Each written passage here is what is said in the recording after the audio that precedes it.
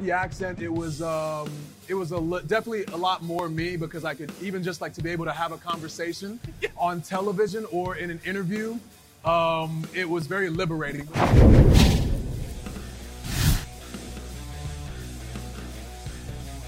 What's up, everybody? Welcome back to another episode of Out of Character. I'm your host, Ryan Satin, and as you can see, we are in the middle of Superstore access for WrestleMania week. And Come on, baby!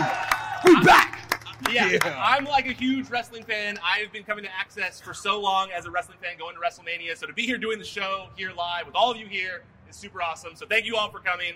But really thank you to my guest this week, Kofi Kingston. I really appreciate you coming today. Here we are. A chant. Kofi.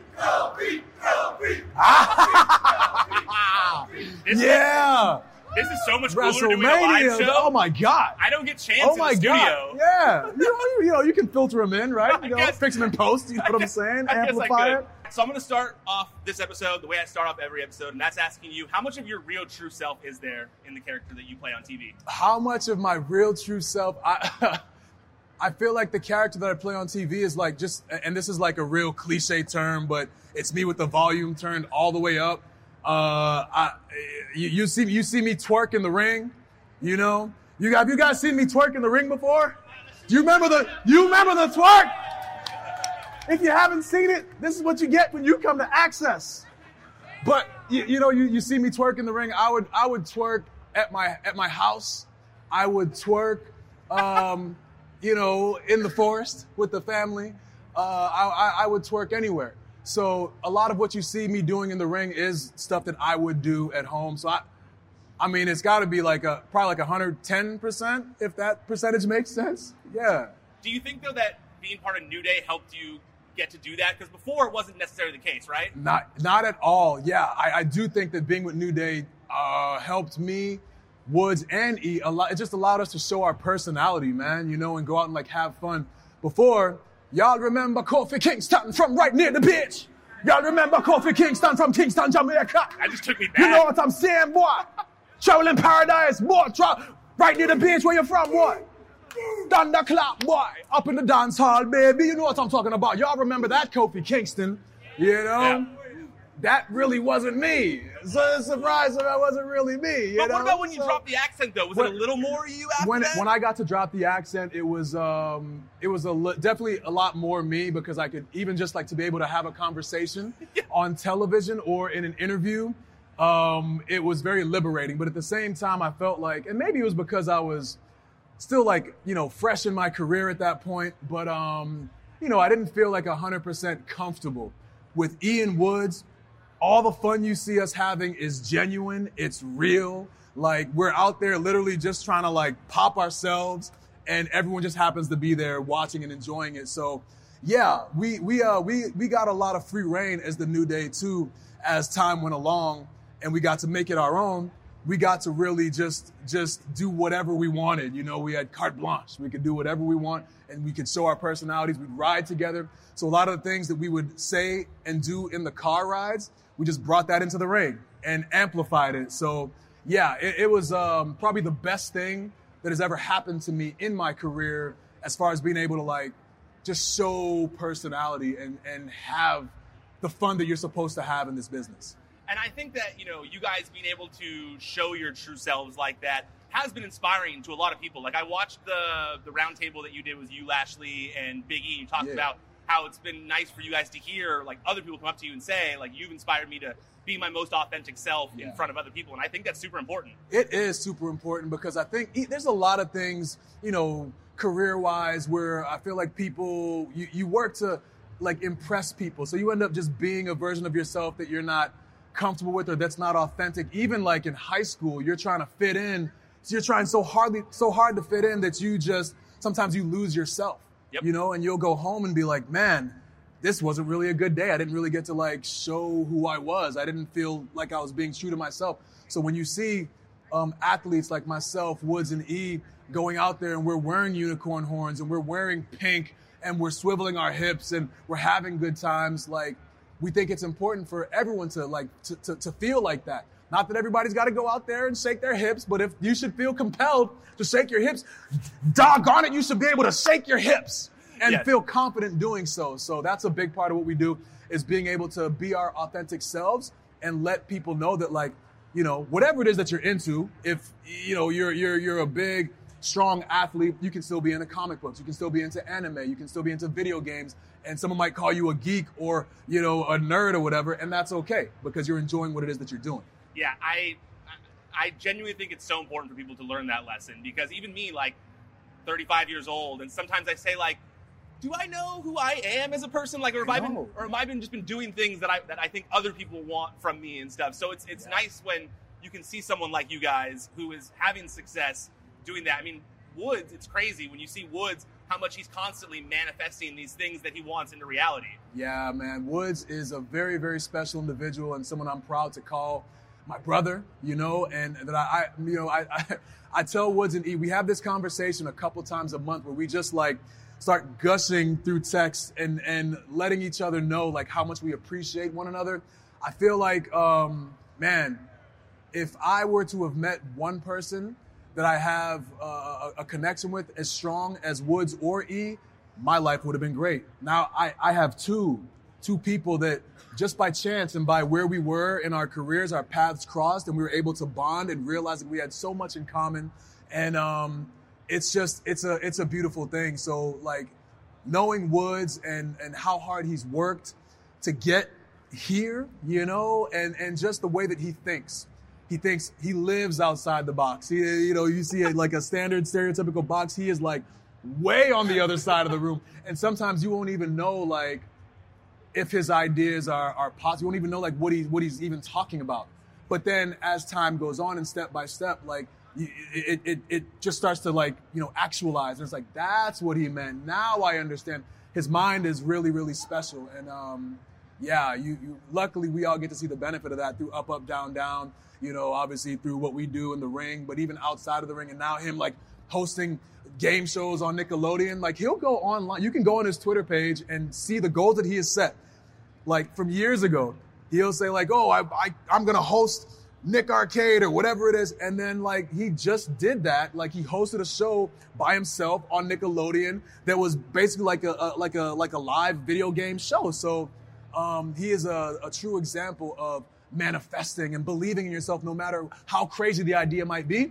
He's going to find a way to make it happen. Yeah, and I think when someone thinks on that level, a lot of times people will say to them like, well, you can't do that, or you can't do this, or you can't do that. And they're like, no, I can. So when they do it, it's so cool. Yeah, and he's real spiteful about it too. So when if you tell him he can't do something, he's going to like do it for himself, but he's also going to do it just to prove you wrong, you know, just for that little extra, you know, it's great. That's why I like that Kanye West documentary that came out recently so much, regardless of what people think about him now or whatever, to see like him rapping his songs to people who were not even listening to him, and him having to like, you know, mooch off of other people's recording time because he knew that he was making this album that was going to change rap. Yeah. And I see that and I go like, that's so cool that he did do that. Had the vision. And to believe in yourself, man. It's so important. Like I tell people all the time, like, if you have a dream, you know, if you have something that you want to do, something that you want to be, like you owe it to yourself to at least try. Like at the very least, like try to do it, because if it happens for you, it's the best thing in the world.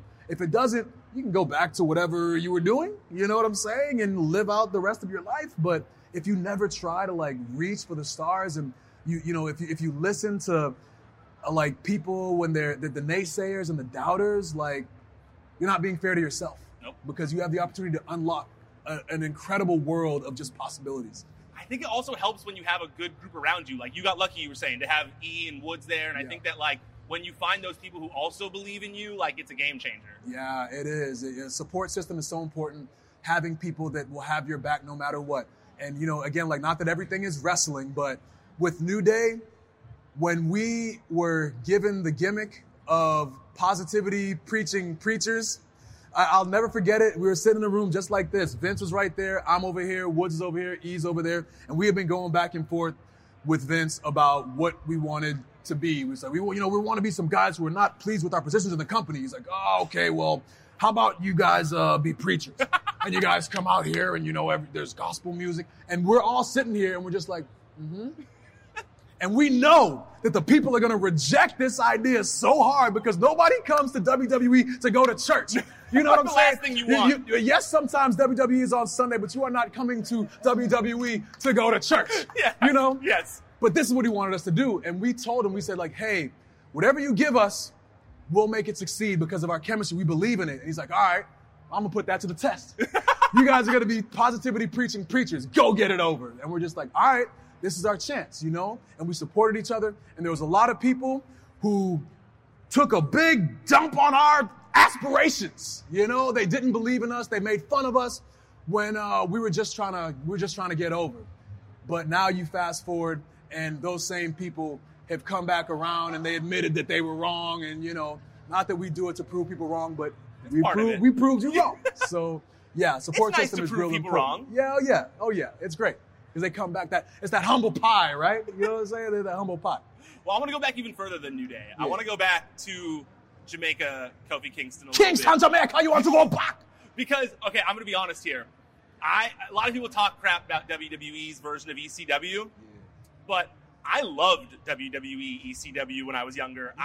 Me and my friends used to get together and watch it every week. And when you started on there, you were like our guy. We were so pumped on Kofi Kingston and everything that you were doing then. So I want to talk about that a little bit. Yeah. It has a special place in my heart. What do you remember most about filming those vignettes? Oh my God.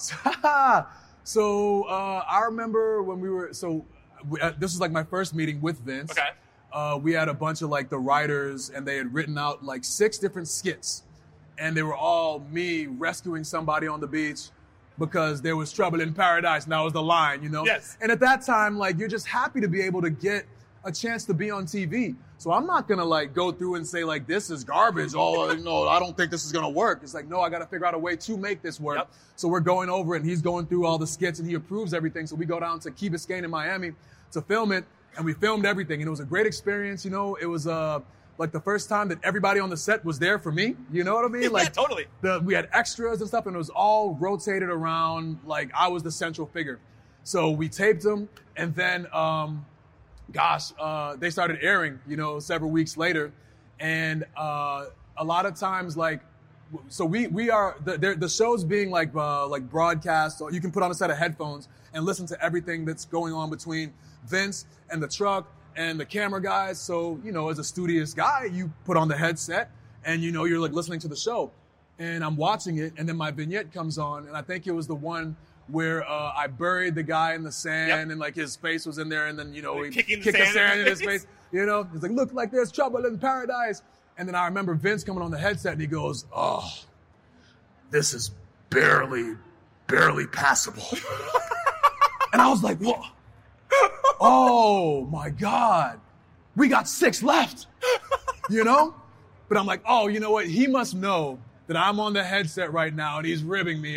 This is great. But now years later, I'm like, there's no way that he knew that I was on the headset. No way. He really thought that these vignettes were barely passable. This was his actual opinion and he said it out loud and like for all intents and purposes, like I shouldn't be here. Because I go back and I watch those vignettes, I'm like, oh my God, like it's cringeworthy. You know what I mean? It makes my skin crawl a little bit. I don't like watching myself. See, I'm a sucker for cheesy vignettes to some degree, so I kind of like that stuff. Like I watched it and I was like, I kind of miss these vignettes like this. I was lucky to get vignettes, but at the same time, when you have the boss who decides whether you're going to have a match next week or whether you're going to have a match in catering or a match at your house, at your table, watching the show, then when he says that the videos that you shot are barely passable, imagine like my world was just rocked for a minute, but I shook it off, luckily, and I mean, here we are. Did that motivate you though when you did end up debuting to make sure that you were on point in the ring? Yeah, man.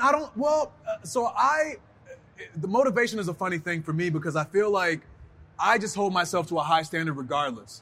And nobody can hold me to a higher standard than I hold myself to. So, you know, like asking for people's opinion about a match, unless I really, really want to know like what they thought about the way that something was put together or, you know, the way a sequence went or the way that like a promo was, I'm probably not going to ask because you get to a point where like, you know, if what you did was bad or not. You shouldn't have to walk through the curtain and be like, oh, Daddy, was that good?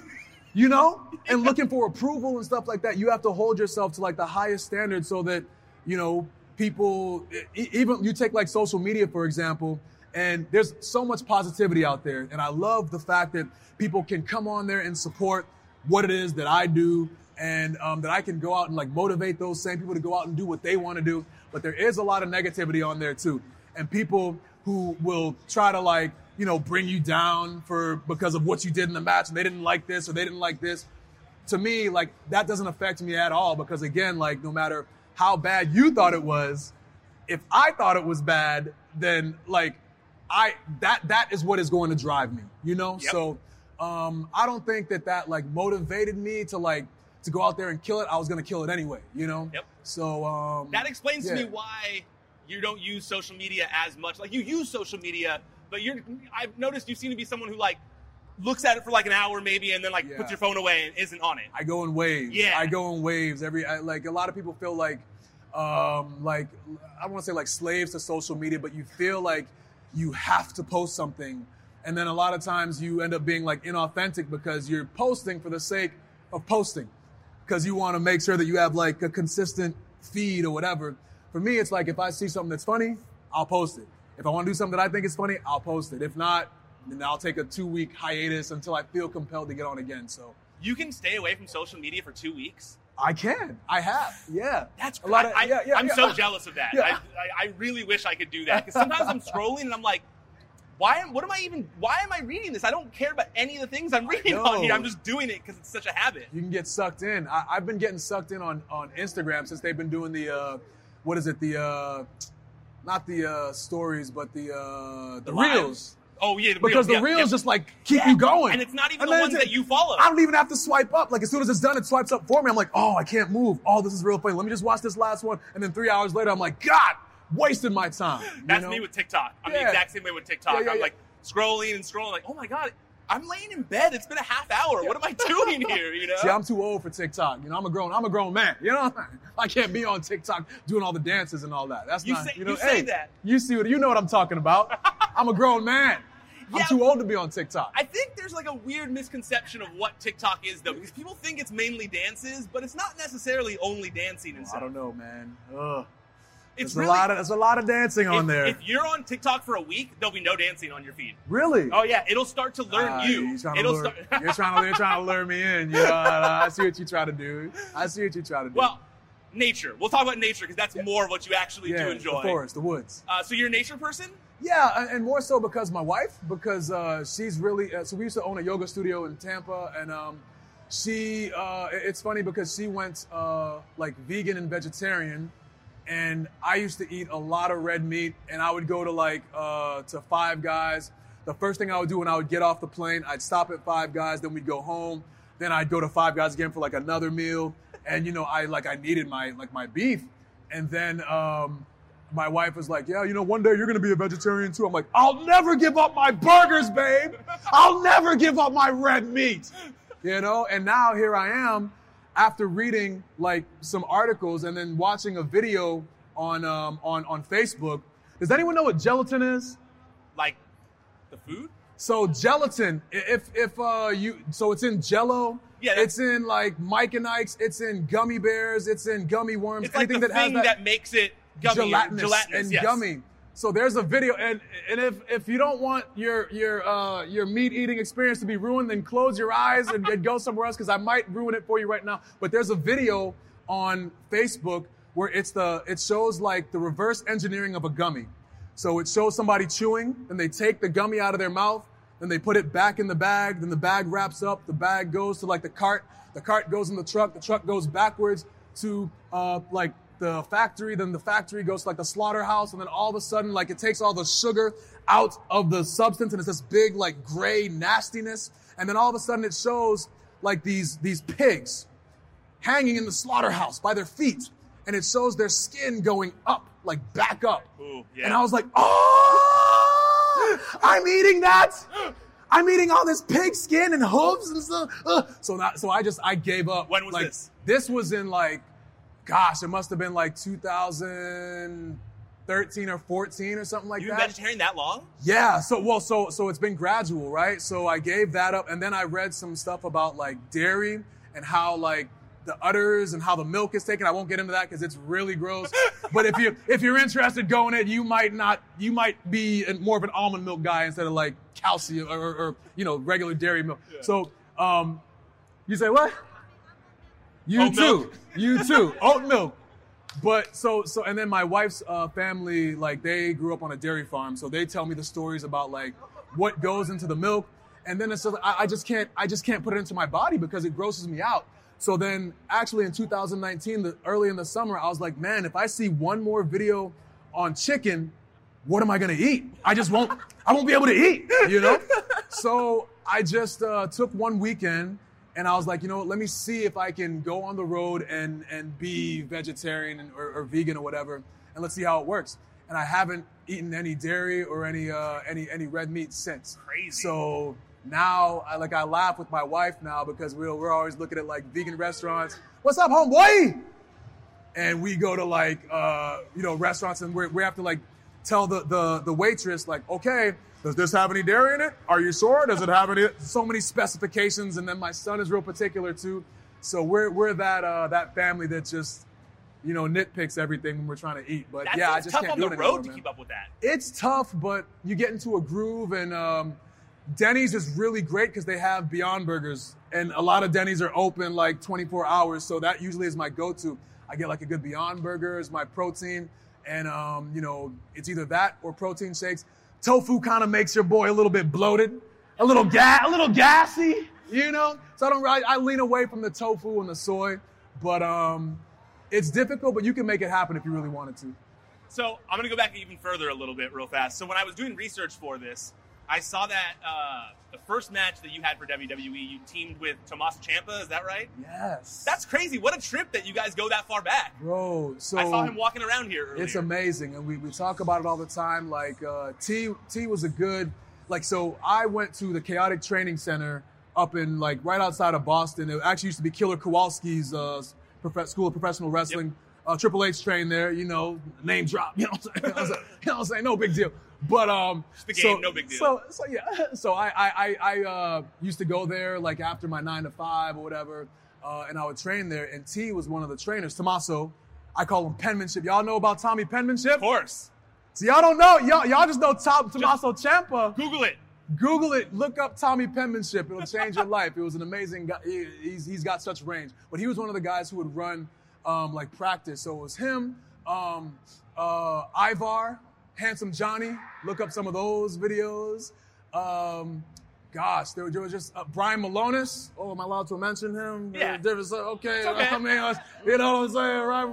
Right? Can I say that? Am I going to get fined? Don't fine me, Vince. I won't fine you, so we're good. So Brian, but all those guys, like, they're some of the best wrestlers in New England. And I got to study under their tree. And I learned so much, So yeah, we have a lot of history, man. Like when I didn't know what was going on, they would guide me in the ring, and I would just shut up and listen, like they say. And it's crazy now to see Tommaso's journey going to Japan. His knee surgery, his neck surgery, coming back and being so just amazing in the ring and such a talent in the ring. Like nobody deserves the success that he's had more than him. He's really worked hard for it. So it's just beautiful to see. But so you knew Ivar before he had the beard then? Yes. That's crazy. Barefaced Handsome Johnny. Handsome Johnny. Yes. Look up those tapes. Yeah. And if you have criticism on him, send them to Ivar on his account and tell him that his matches were bad and harass that man like he's been harassing me over the past decade plus. Thank you. I like you using this platform. That's right. To spread bully the word. Ivar. Yes. It's a thing. So what did it mean for you to beat Jericho for the IC title so early in your career? So a lot. So for me, the IC title was always the workhorse title. Obviously, people ask me who my favorite wrestlers are, and it always goes between Rey Mysterio, Ricky the Dragon Steamboat, and Shawn Michaels. All have been Intercontinental champions. The latter two, some of the greatest Intercontinental champions that you have had in this industry. And then you talk about Jericho. So at the time, I lived in Tampa. I read A Lion's Tale, Jericho's first book, and then I ran into him at a smoothie shop. was like, oh, what's up, Chris? Oh, how you doing? And I'm like, oh my, I don't know this man. You know what I'm saying? I just read his book and I thought that like I know your life. I read what you said. I know your whole life. We know each other. Like, I don't know you, bro. You don't know me. You know, I'm over here just like we're buddies. But he's always been awesome. Even from that day, like really just like welcoming and you know, just willing to help. And so for him to be the one that I beat for the Intercontinental Championship, number one, that was my first title ever. And I'd only been in the industry for like maybe 3-4 years at that time, but I hadn't won any titles on the Indies. I didn't win any titles in, you know, at FCW or, you know, in Deep South. So just to be in there with a ring general like Chris, it was an awesome experience. And again, just like, all right, let's listen.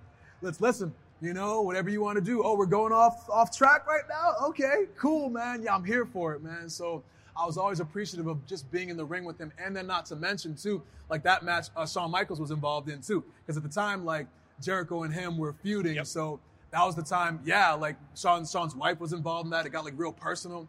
It was really, really cool angle. So for me to even be in that fold was just incredible. So, yeah, an incredible honor to be able to dethrone Y2J for the Intercontinental Championship. It's you know, it was on a lot of different levels. It was great. Well, since it was so early in your career, I wonder, like, what did you learn most about what it takes to be a champion in WWE during that time? Because I feel like sometimes people underestimate the amount of extra work that happens when you become a champion. I think, again, for me, like, that since the Intercontinental Championship was always the workhorse title, you know, is somebody okay over there? Someone want to help that man? Somebody's screaming. Is no one going to say anything? Is no one going to help that man? He's screaming at the top of his lungs. Oh, he's over there in Taker's house at the haunted house. Okay, cool. One of the two. But the 2K. Oh, he's getting frustrated. That would be me too, getting frustrated too. But yeah, so it was really important for me as Intercontinental Champion to be somebody that embodied that workhorse mentality, to be able to go out and defend your title in a six-pack challenge, or, you know, go up against some of the best technical wrestlers, or be able to just like be almost a chameleon and have like just to be able to go up against anybody that has any style and compliment them, and vice versa. Like, I really pride myself on being able to go in there with anybody and have a great match. So that to me was what was most important, was the quality of the matches, the quality of the work, the quality of the title of being the champion, to be the best in that field, in that category. So the work rate was always what was most important to me, to really show people and to show yourself that you belong in that championship role. It's cool to hear you say that the IC title meant so much to you as a kid too, because you were so synonymous with it for a while that it makes sense. It's cool to hear that, you know, full circle type thing, you know? No doubt. So I want to know, we got all this Undertaker stuff here. Yeah. And I was wondering, you know, you hear about, you know, Undertaker always talking now about how he lived the character for 30 years. Yeah. Are you happy that you didn't have to do that with a Jamaican accent? Oh man, the liberation. So it was kind of an emotional roller coaster, and I've told this story a few times on a bunch of different interviews. But so initially when I came in, Vince was like, "Hey, look, you got to do everything in character. I want every interview to be in character." So at the time, we had WWE Magazine. Do people read magazine, like actual paper anymore, not just digital? So magazine, we had the WWE Magazine, and they would call me, and I would just get like a 203 number, so I'd, you know, answer the phone and be like, "Oh, hello." Like, yeah, this is Scott Dorsey, and I'm calling for Kofi. Is Kofi there? I'm calling for the magazine. We have an interview. And I'd be like, he's here. Hold on. Wagwan, it's Kofi Kingston here. You know, you got an interview going on. What's up? And he would ask me all the questions, you know. So it was like a silly situation, because it's like, you know that I'm not Jamaican. And I know that you know that I'm not Jamaican. But Vince said that I have to put this accent on. And now we gotta play this game, you know, and I gotta interview you with this accent. And matter of fact, so at the, you know, SOS by Collie Buddz, we did something where he's like legit from Bermuda. He grew up in Bermuda. He has a real accent. And for those of you who are not Jamaican, know that my accent was garbage. It was terrible. All the Jamaicans were mad at me on MySpace, talking about how bad the accent was. And I knew it was bad. I didn't need to hear it, but they kept on telling me. So I had to do an interview with Collie Buddz where it was like superstar to superstar. And I had to put on my fake Jamaican accent with a real man from the Caribbean who had a real Caribbean accent, and it was one of the most just embarrassing things that I had to do. But Vince told me that I had to have the accent when I did these interviews, so I'm sorry, but I had to do it. So one interview I did with BBC, I think the guy's name was Leslie Goff. Not that I'm bitter about what he did, what he tried to do to me, but he said, he's like grilling me, and he's like, well, yeah, and he was from England too.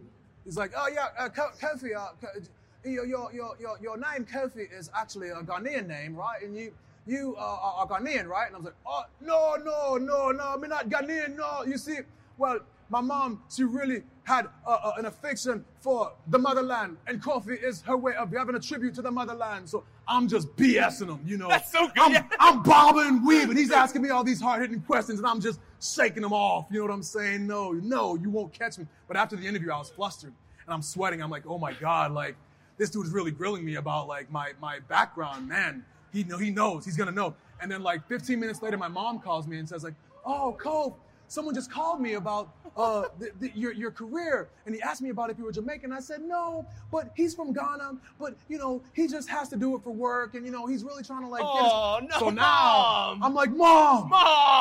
Kayfabe, Mom! Kayfabe! Yeah! It's over! So then, like, 2 days later, like, Leslie Goff writes this article, and you can go out and Google it, and this is BBC. This is, like, a reputable, like, news legit entity. Outlet. Come on, man. This is World Wrestling Entertainment. There are people out here that play characters. This show is out of character. Yeah. Some people play characters on there. The Undertaker's not really like a walking zombie. He's not actually dead. He's alive. Shockingly. He has kids. You know what I'm saying? We know. So like so then the article comes out, and he's just talking about like, oh, well, Kofi is ashamed of his culture and his heritage and this, and then he's not, and just like bash me. I was like, oh my God. I said, it's over, bro. I survived these vignettes. You know what I'm saying? He just kicked sand in your face, accent, and all for this, and now it's over. So I go in, and it was in New Orleans. I go into the office, and Vince, I said, Vince, we got to talk, man. It's over, bro. Like, they know. The cat's out of the bag. And he's like, well, you might think that everybody knows, but it's just a small section of people that knows. You're still going to go out there and do that accent. I'm like, no! Okay. So then, like, 6 months later, he calls me back into his office, and he's like, yeah, I think we're going to have you drop the accent today. I said, oh, for real? Okay. So then like, obviously, I think it was, like, bragging rights, where I was out there on the team, and we're all arguing, right, and everybody knows Triple H. I said, okay, guys, if they see us like this, man, they're going to run right through us, man. Any questions? Yeah, I got a question. Aren't you supposed to be Jamaican? And, you got me. And from that moment, that was it. It wasn't like a huge like storyline. What's funny too is when that happened, nobody cared. It's not like people were like, "Oh, he's been lying to us this whole time. This is terrible." And you know what I mean? And I thought like, okay, people are gonna be mad.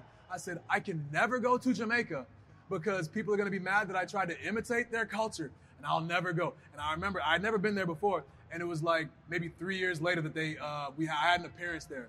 I'm like, guys, you can't send me here. They're not going to let me come back. Do you know what I tried to do? I tried to be Jamaican because I listened to Damian Marley. I listened to his album, and I thought I could just go out there and put this accent on, and now they're going to. So, of course, I go over there, and everybody's cool. Everyone's just like, yeah, well, we knew you weren't Jamaican, but we like that you represent. It was all love, So everything was Irie. That's what they say. That is what they say there. So I've been there. That is what they say. Yeah, it was liberating to, like, be able to drop the accent. And, the only other person that had the same struggle as me was Santino, because he's actually from Canada, right? Mm-hmm. And, he'd have to come out and be, Santino. Yes. And he'd have to put on. So we would just sit in the bleachers sometime, and we would just tell our stories like, man, yeah, the magazine called this. We got to put on this accent. He's like, oh, me too. And we're just, this is the only we could relate to each other. So when I got to finally, like, drop it, we had the conversation. He's like, all right. It's kind of like a little dap, like, hey, man, you got out. You know what I'm saying? Like, he was the only one that could relate. How is it on the other side? So, yeah. But it was really liberating because a lot of times it's, like, hard enough to remember, like, what you have to say in front of millions of people, let alone, like, how you're saying it. So the fact that I didn't have to worry about how I had to butcher an accent and, use an entire culture's, just words and all that. It was just liberating. It was a big, relief off my back for sure. I'm glad you said that you've been to Jamaica, because that was next on my list of questions. I really wanted to know if you've ever actually been to Jamaica. Yeah, man, it was great. It was awesome. Like I said, everyone was nice. At the time, I was still eating chicken, and there was a real just jerk chicken made on like this big like straw stove, and it was really, really good. So I got to really immerse myself in the culture and be there for like 4 or 5 days. Like a lot of times we get to travel the world, but we don't get to actually see the world and take the culture in, because we're in one city and then that night we're gone. Yep. So that was a time where I got to actually take in the culture and be there for a few days, and everyone was really, really cool. You mentioned SOS. Do you think you'll ever actually use it again for yourself? Because the rest of New Day is using single songs right now. Why can't you bring SOS back? You would be surprised at how many people ask that. Like on a weekly basis, there's so many people. Well, you guys all want to hear him bring SOS back, y'all right? Hear SOS? Right? SOS! I hear that shouting. People are like, I'm eating Shelton. I'm like, no! I hear them shouting, not I'm eating Shelton. No, I'm not consuming that man. No. But yeah, man.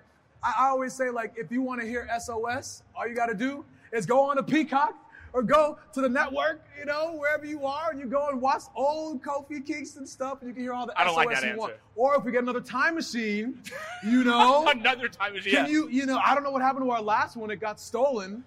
But, yeah, I don't think that we'll be hearing SOS anytime soon, but you never say never, especially in this industry.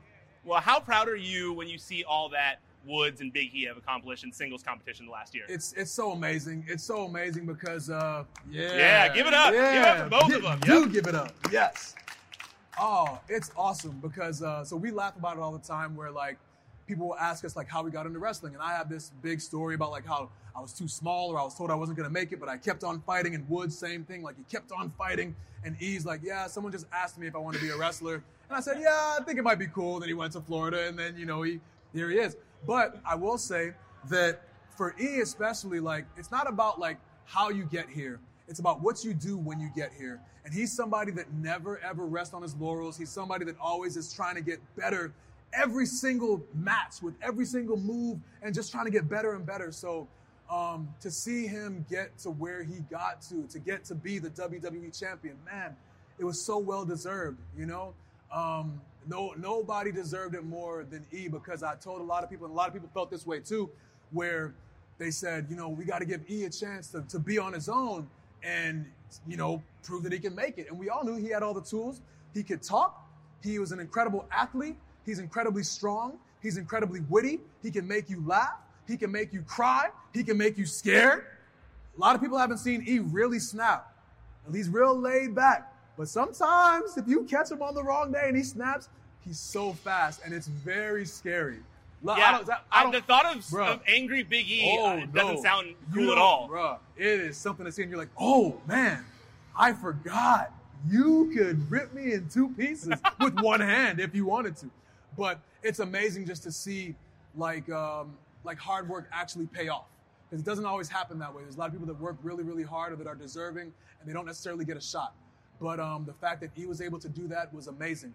And with Woods, every time we'd have interviews and people would ask us, like, hey, Kofi, you're going to be WWE champion one day? I'm like, yeah, man, I think if I work hard enough, I'm going to get there. Yeah, you're definitely going to be champion. You got all the tools. And he's like, oh, he doesn't like compliments, or he tries to, like, shake it off, But Woods, they would ask him, yeah, well, what about you, man? You're going to be WWE champion? He's like, nope, I want to be king of the ring.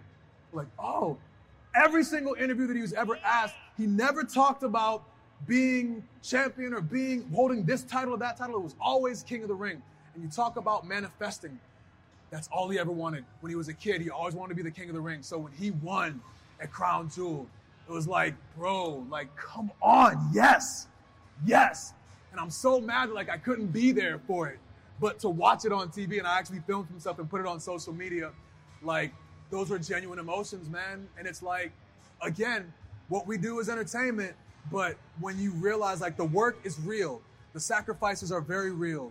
What we put into it is real. The effort that we put into it to entertain people is very real. So when we achieve an accolade that we have set for ourselves since we were little kids, or this was the goal, man. And now to see him come out there with that crown, boy, he looked good, you know?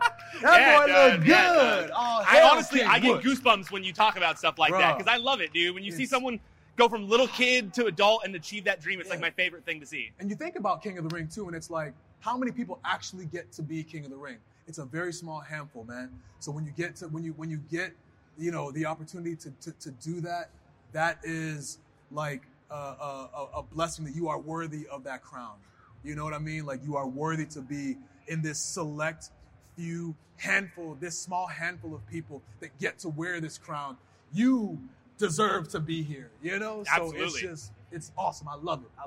I have a theory that I'm trying to manifest, and that's that Woods is going to have to beat Brock for a world title one of these days to avenge what he's done to the rest of you guys. Yes. That's what I want to see happen, right? You guys like that theory, right? Let's put it out to the universe. Putting it out there. Come on, man. It's my theory. It's my little theory here. Yeah. Was the King's Hand something that you came up with just to add to it, or was it brought to you, or what was the deal with that? Yeah, it was something that we always brainstorm all the time, and we're big Game of Thrones fans. So instantly when we heard about like Woods becoming the King of the Ring, it's like, man, what can I do to help you achieve this goal, and what can I do to enhance this role? Oh, I can be the Hand of the King. Oh, we can get a pin just like it. And we have such an amazing group of people who are creative enough to come up with the designs. Jonathan Davenport comes up with whatever we give him, he knocks it out of the park. Whether it be like, hey man, we want to do some Attack on Titan stuff, man. Make me look like the founding Titan. Go. And he comes back with it, and it's got dreadlocks, and, he's running around booty butt naked, you know what I mean? Crushing the town and everything, you know what I mean? So, we just have a lot of people that, a tight network of people that make our visions in our mind come to reality. And, I just wanted to enhance that role because, again, like, I know how hard he worked and how much he wanted to be king. And whatever I can do to help you achieve your goal, you are my brother. So whatever I can do to lift you up, I'm going to lift you all the way up. You know what I mean? Especially considering how much they did that for you during, like, Kofi Mania and stuff. Yes. And I say, like, yes, it was me holding the title, but it was all of us. Because, like you said, without the New Day, I don't get the opportunity to show personality. As a matter of fact, up until that point, I'd only held a mic in my hands probably about 5 times. Crazy. Who knew? Kofi Kingston had a voice. You know, they didn't want to give me a mic. But with New Day, they gave us a mic every single week. So it was all of us. Yeah, like I said in the ring, like we did it. Like we did it. Me, Woods, and E, but then also like all of y'all. You know what I'm saying? Like it was you guys who believed in me. A lot of times we don't get the chance to build a story over time. Everything is so rushed in this day and age. We have so much content and so much television that we need to get put out. And I hate saying Kofi Mania because it sounds so it doesn't sound cool coming out of my mouth. When you guys say it, bro, it's Get awesome. you hyped up. But then I'm like, hey, Kofi Mania happened. What am I talking about, bro? But when that experience happened, like, it was an 11-year legitimate build. It was like me not being able to sniff the main title role, not having a single match, not having even like a promo saying that I'm gonna get into this competition, despite all the titles that I had won with the Intercontinental Championship and Tag Team Championship and United States Championships. Why not the big one, So for me, it was like, okay, I'm just gonna keep on working. But, it ended up being this 11-year build, and I always say, like, we don't like to see anybody get hurt, but it is inevitable that what we do that somebody is going to get hurt. And if Ali doesn't get hurt, then I'm not put in that match in the Elimination Chamber in Houston. And if I'm not in that match, I'm not in that gauntlet match. And if I'm not in that gauntlet match, people don't realize that, like, me becoming WWE champion is even possible. So then the movement doesn't even start. So, yeah, man, it's just, it's amazing to think about that when, me as a kid, like, that's all I ever wanted to be was WWE champion. And the way that it came about, like, fate just smiled down upon me. And mainly, like, the people, you guys were the ones who made that happen because, I'd walk through Gorilla, especially after that gauntlet match. Everyone was so loud. And even afterwards, people were so loud. And I could walk through Gorilla and everybody's talking like, oh man, hey, we might have something here, man. Let's do the right thing. And I'm so fortunate that they actually chose to go that direction, because there's a lot of a lot of times where you guys have supported somebody, and for whatever reason, like, it's not reciprocated in terms of the push. So, I'm very fortunate that for whatever reason, the office decided to actually go with what the people wanted, and I attribute that to you guys, because you would not be denied. And I just appreciate that so much, so thank you guys. Thank you guys for that push, Yeah. Well, and thank you for the entertainment, because you really, at the end of the day, you were putting in all that work, and like, we were really happy to be part of it with you. So, oh boy.